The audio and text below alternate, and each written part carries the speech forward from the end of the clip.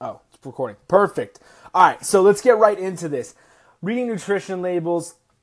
Number one thing a lot of people do is they look at the very front of the package. The front of the package is made to draw you in and think and portray that it's healthy. There's so many things out there, so many food boxes, so much nutrition stuff out there that they claim that it's healthy. And without actually looking at the nutritional facts, you'll have no idea. It could say lower cholesterol, like Honey Nut Cheerios or whatnot.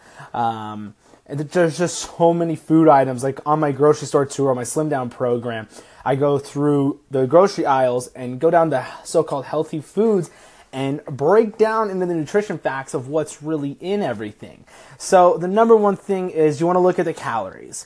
So when you look at the back, it's going to tell you how many calories per serving. So look at the calories and see if it's going to hit your calorie goal or whatnot to be able to eat it and all that good stuff.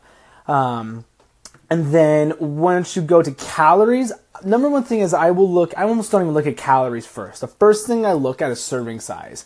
How much of that particular food item am I going to have to eat is going to make me full and whatnot. So that's one thing I always do for pricing things out too, is I'll look at the serving size and see how many servings are actually in it. Because I know a lot of grocery stores, they're gonna have like price per ounce, but like that doesn't help me because ounces usually are the serving size and whatnot. So after that, the first thing I will look at is carbohydrates. That's the number one thing I always look at is carbs. How many carbs are in it?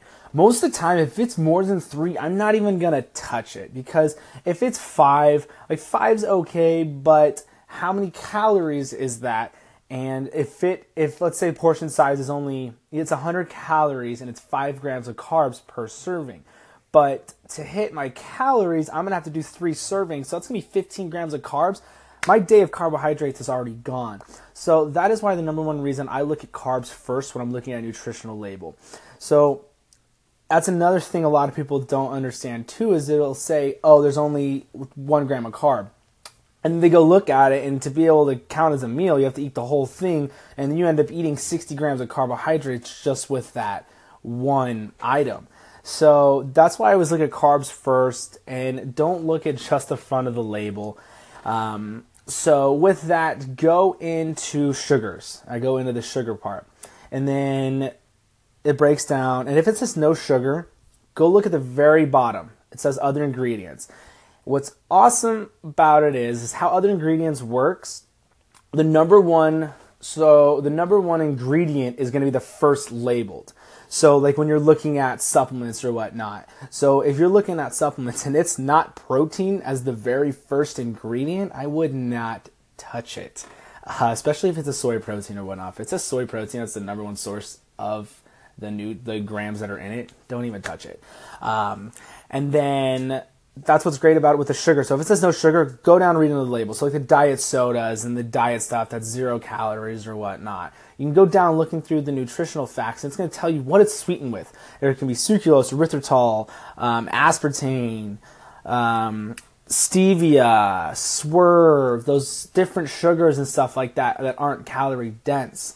So you can check and see how it's sweetened and everything.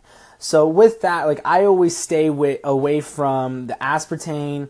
I don't really do stevia, but stevia is okay. But the aspartame is like the number one I don't touch because it can cause insulin spikes. The ones that are totally okay are going to be sucralose and erythritol. You're not going to have a high insulin response on there because remember, if insulin's present in the body, you're not going to be able to lose fat. You're not going to be burning fat if insulin's present. And then I'll go into proteins. And then it says how many grams of protein are in it. Those are the 3 things. The fourth one's going to be fats. Check and see the fat content on there.